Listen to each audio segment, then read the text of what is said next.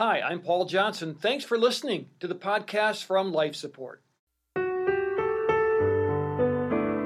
I served almost 31 years in prison, and it's like now that God has redeemed the time, redeemed everything. It's just like, man, when did that happen? It's like a whole nother lifetime. But that's how fast things go. That's how things work when you align your plans with God's plan. When you focus on what He would have you to do and not on your situation. You just heard Willie Benton talking about life after spending 31 years behind bars. How can God redeem a man like Willie? Well, stay tuned to find out. Pastor Paul is on vacation this week. I'm Steve Johnson from Five Stone Media. And recently, my colleague Lee Bailey Sealer and I had a chance to visit prisons in the state of Georgia to talk about our own prison curriculum, which is called Lifeblood.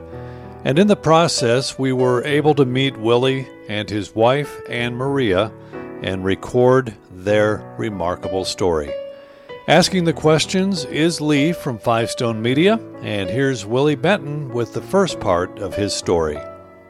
When I got in trouble, it started when I was 16, and I had a son. I had a child as a teenager, and trying to provide for a young wife and a son, I started selling drugs, got involved with drugs and guns.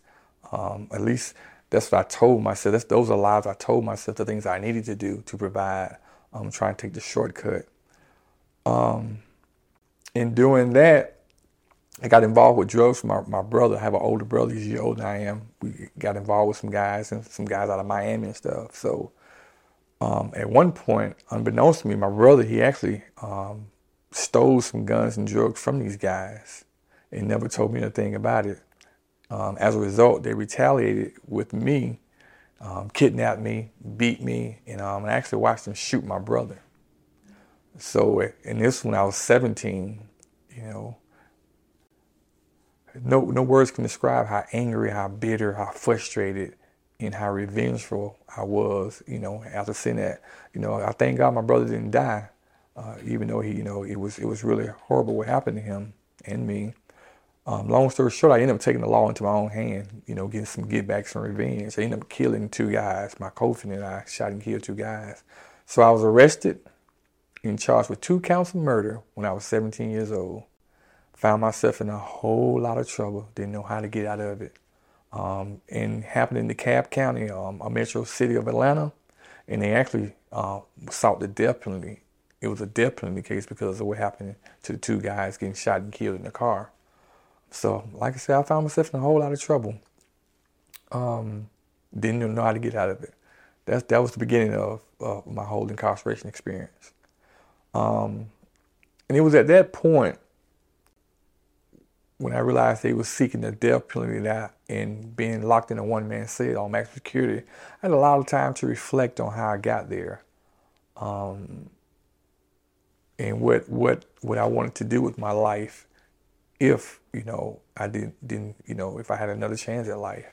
So that changed my whole perspective, because I realized that I hadn't really done anything, and if I died that day or died in that situation, that how would my son remember me? How would my family would remember me? How would people who knew me remember me? The only thing that they will remember is this negative act that I created.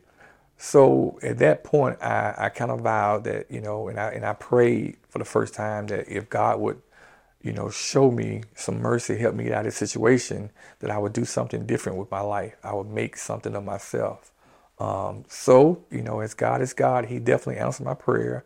I did not receive the death penalty. Instead, I was sentenced to 2 consecutive life sentences, which is a lot of time for a young guy. For some people, it may have seemed like my life was over, but for me, it was a new beginning, because I was sentenced to life instead of death. I could have died, but I was still alive, and I had a wonderful opportunity.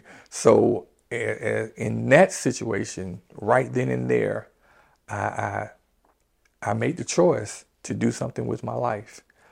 So in going to prison, and going to one of the worst prisons in Georgia at the time was Alto.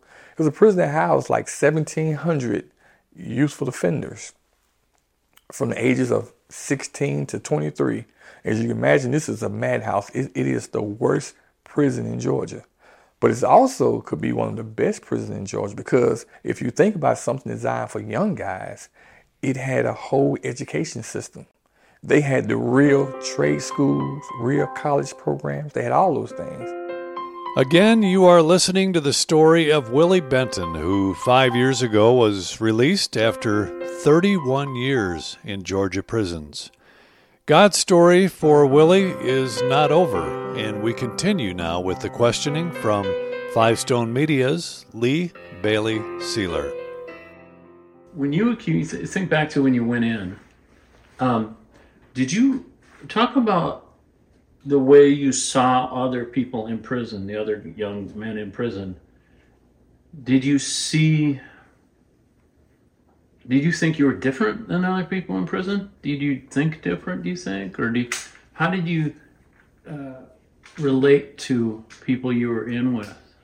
I'm curious, because I haven't heard someone talk about having that realization that quickly before. You're really young, and that was quick in your early sentence. I didn't think I was different. I didn't feel like I was different or special.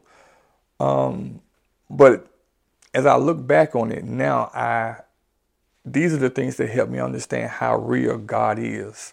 Because I was born with a set of gifts and talents and things that going to school, I liked going to school when I was younger. I was always, an above average reader.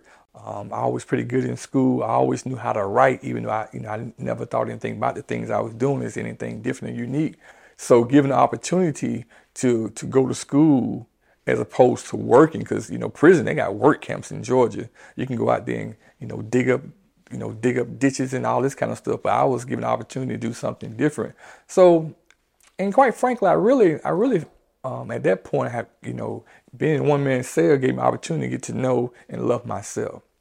So my focus was really not on what others were doing or trying to, be like others or even worry about what other people were doing, but really just trying to do the things that I like to do that will benefit me. So yeah, I didn't think I was different or special or anything like that. And also, I wasn't the only one. So, going to school, I surrounded myself with people who were doing the same type of thing, striving for the same type of thing. So that made a difference too. Yeah, talk about hope a little bit and where that comes from. Talk about my mindset.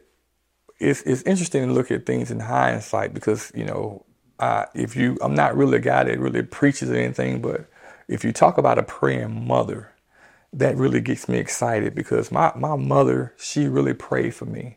Even when I didn't want to hear anything about, religion or Jesus or God, she really just prayed for me. And I think God really just watched over and honored that prayer. And definitely gave me a different insight, gave me a lot of wisdom and discernment that was different from what other people were doing. But even though I was sentenced to life, in actually consecutive life sentences, or what people call running wild, because of my case was a death penalty case, they actually in Georgia, they give you what you call a unified checklist of appeals. It's a checklist that raises any and every issue that could come up in a death penalty case that may have it overturned. They try to do everything they do. So in doing that, I started going to the law library and started looking up things, understanding things myself. So I understood that at that time, a life sentence was not a death sentence. A life sentence did not mean you were getting out. In fact, when I went to prison in January, we're talking about January 1988, a life sentence in theory meant you only had to serve 7 years before you became eligible for parole. Now, in my situation, because I had 2 consecutive life sentences, which was enhanced punishment, it meant I had to serve 10 years on each life sentence before I became eligible. So even at 17, while it seemed like a long time, I had to do 20 years before I became eligible. That's 37 years old. I would still be very young, still have a whole life ahead of me, still have an opportunity to do the things that I wanted to do. So that's where a lot of hope came from. I did believe that if I stayed out of trouble, continue to do the things I like to do, go to school, become a better person, I really believed that I would get out of prison someday. Well, Pastor Paul is vacationing this week. I'm Steve Johnson from Five Stone Media. And you are listening to a remarkable story of transformation from Willie Benton, who was incarcerated for 31 years in Georgia prisons. Once again, here is Five Stone Media's Lee Bailey Sealer. What would you say to a young person who's in prison, who feels like they need to change who they are to survive? I would say to any young person, I don't know if you have to change who you are, but I think it's important that you discover who you are. And I think that's the great thing that comes with the relationship with God through Jesus Christ, is knowing who you are. But that's the biggest thing with a lot of teenagers, a lot of young people today, is we, experience identity crisis. They don't know who they are or what they were born to do or what they would like to do, and end up following a lot of people. I talk to a lot of young guys about gangs. Gangs and stuff are real big these days, right? And I asked them, okay, first of all, why do you call yourself a gang? We have a lot of organizations, a lot of clubs, a lot of things, that you can name it something, with a positive, not necessarily something with a negative connotation. So why do you call yourself a gang? And second, I said, how do you choose who you follow? Because some of the things that other people have you doing, why are you doing that?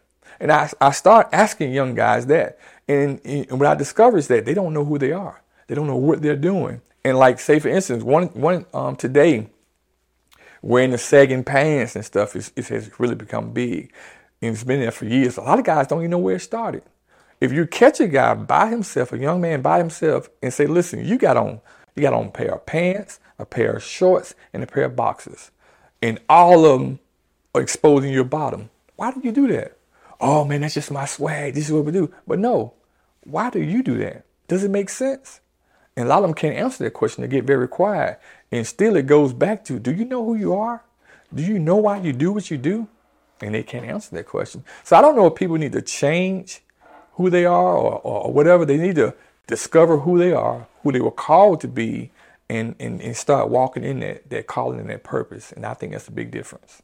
Lots of men and women in prison carry a lot of guilt and shame, even though they're paying the price, they're paying consequences for their crimes.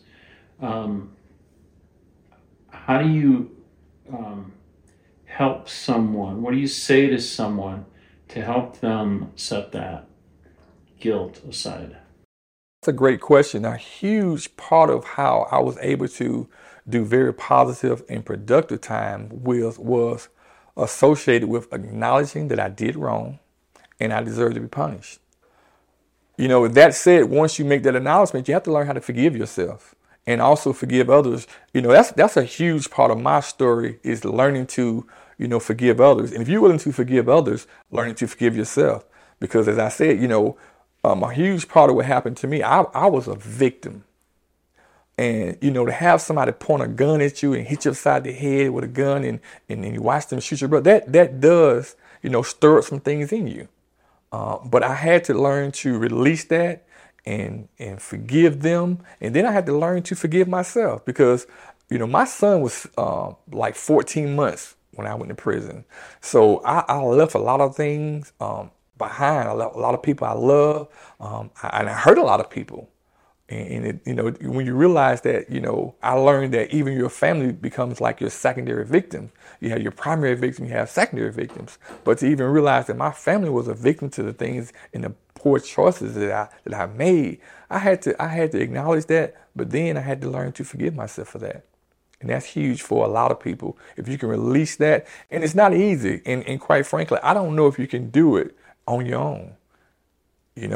Once you realize the price that Jesus Christ paid for us to forgive us, and He's willing to forgive us, then we can forgive ourselves and forgive others. Knowing that and walking in it definitely makes it easier. We have a saying: if it's something that you love to do, it doesn't seem like work. When you understand the love that God has for you, and the life that and the plans that God has for you, as an individual, you would want to tap into that. I've heard all kind of things about, religion and Jesus, and it's the white man's religion. They stole it, all kind of things. But this is the thing I had to learn. Try it for yourself.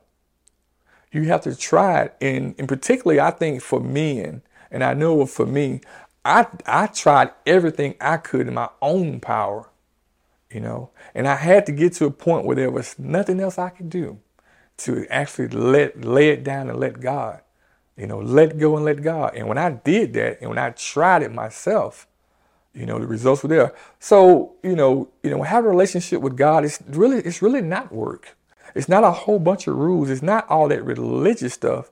You have to understand it's about a relationship with the Father, with the one who created you, with the one who has great plans and thoughts for you. So it's not a whole lot. And I tell you, I'm not a Bible thumper, a scripture quote. I don't do all that, But to me, I know that God's protection, His favor on my life, even when I did not know Him, is real. And that's why I encourage people to just understand that God, the God we serve, the God we believe in, the God who believes in us, He is real. But you just have to try it. So, talk about how you met who would become your wife. Tell that story, the sort of God's happy coincidence. Yeah, it's interesting how I met my wife / my helpmate. Once I realized that God had equipped me with gifts and talents, and I made a conscious decision to use my gifts and talents to be a blessing to others, particularly in my writing. Instead of doing like street fiction, I love fiction writing. Instead of doing just street fiction or crime novels or whatever, I made a conscious decision to write inspirational books, inspirational novels, uplifting, people of faith. So in doing that, in serving, that's when God blessed me with my soulmate, my wife. He brought someone along to help me, to enhance me in what I was doing. When I met my wife, I'd already published 5 or 6 books while in prison, and she owned the company and helped develop and help self-published authors put their books out there. So it's ironic how God did that. We connected, do something with books and publishing, in which we could talk about all day and all night because we had it in common. But we clearly realized that God was doing something very different because we developed a very mutually beneficial relationship, friendship, where she was helping me, I was helping her, and together we was helping others. So that's how God did that. Talk about how long you had. Where were you in your sentence when you met? And then were you worried about having a relationship with someone because you were still locked up and you didn't want to make them wait? Or yeah, initially when I was first locked up, I knew I had to do a lot of time. So my focus was primarily on myself. I was not trying to be in any kind of relationship or a prison relationship, anything like that. But by the time I met my wife and was, actually, being very positive, productive, writing books and things like that, I had probably served almost 25 years. And at that time, I had been denied parole maybe 3 times. 3 times, 2 years. We call it a set-off or 2-year set-off. They told me to do 2 more years. So when I met her, I was getting ready to come off of parole in maybe 7 months. And I was definitely thinking that I would be getting out. So that changed my whole perspective on being in a relationship. And looking back now, it's like a blur. Pastor Paul, again, is vacationing this week. I'm Steve Johnson from Five Stone Media. And you're listening to a remarkable story, a transformative story of Willie Benton, who was incarcerated for 31 years in Georgia prisons. I served almost 31 years in prison, and it's like now that God has redeemed the time, redeemed everything. It's just like, man, when did that happen? It's like a whole other lifetime. But that's how fast things go, and that's how things work when you align your plans with God's plan, when you focus on what He would have you to do and not on your situation.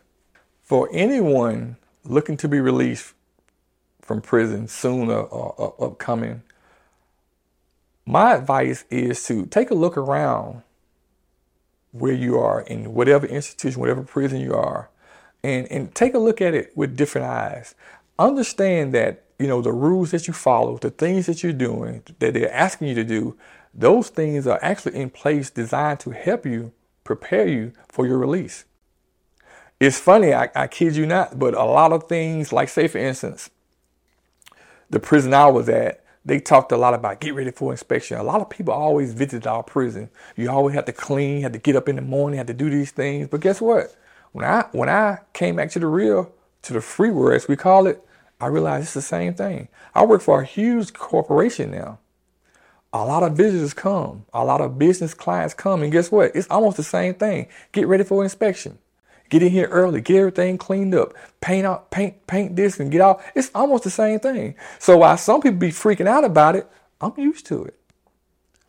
It's almost the same thing. So that's the thing I would say to people in prison is realize that, everything is a matter of how you look at it, how you focus on it. But understand that everything that's before you in prison is going to prepare you to get out of prison and stay out of prison. If you take it seriously, if you take it to heart and learn the things that you need to learn. Well, Pastor Paul is vacationing this week. I'm Steve Johnson from Five Stone Media, and you are listening to a remarkable story of transformation from Willie Benton, who was incarcerated for 31 years in Georgia prisons.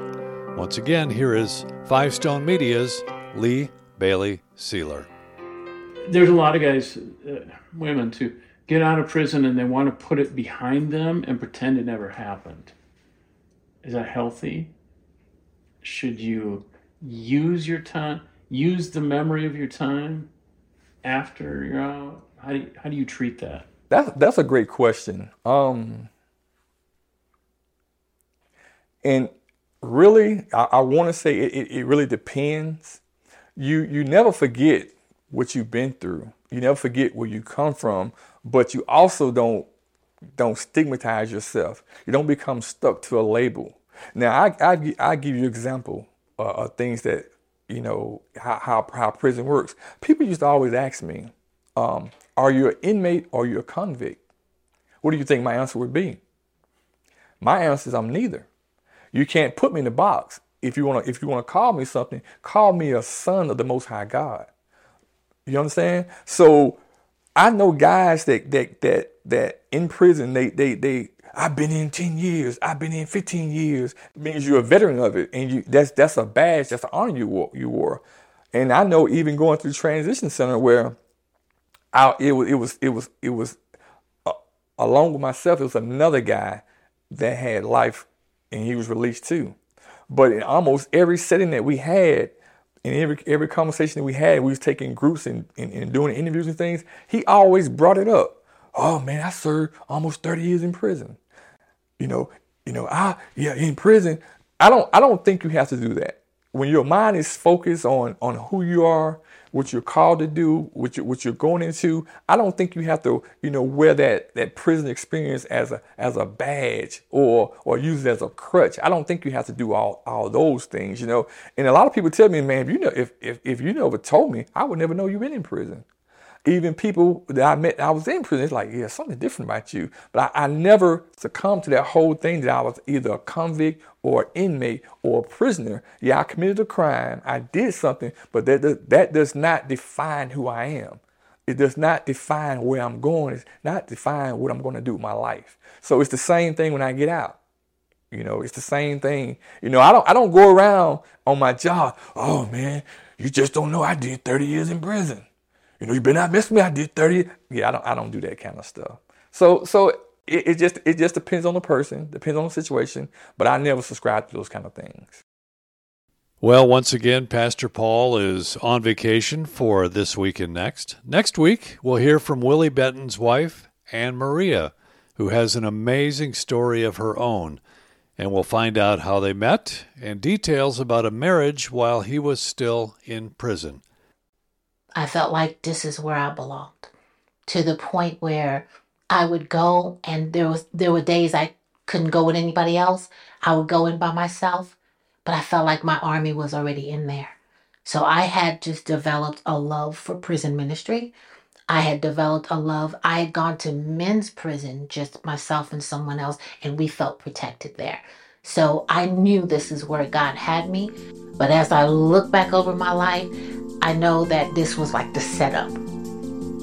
Sure, ministry, I love ministry, but the husband God had for me, I had to be able to have the open mind, because great things don't often come in the best looking packages.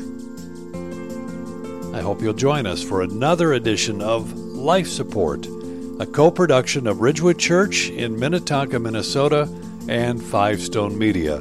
You can reach Five Stone Media at fivestonemedia.com. That's Five Stone Media spelled out.com. We'll see you next week.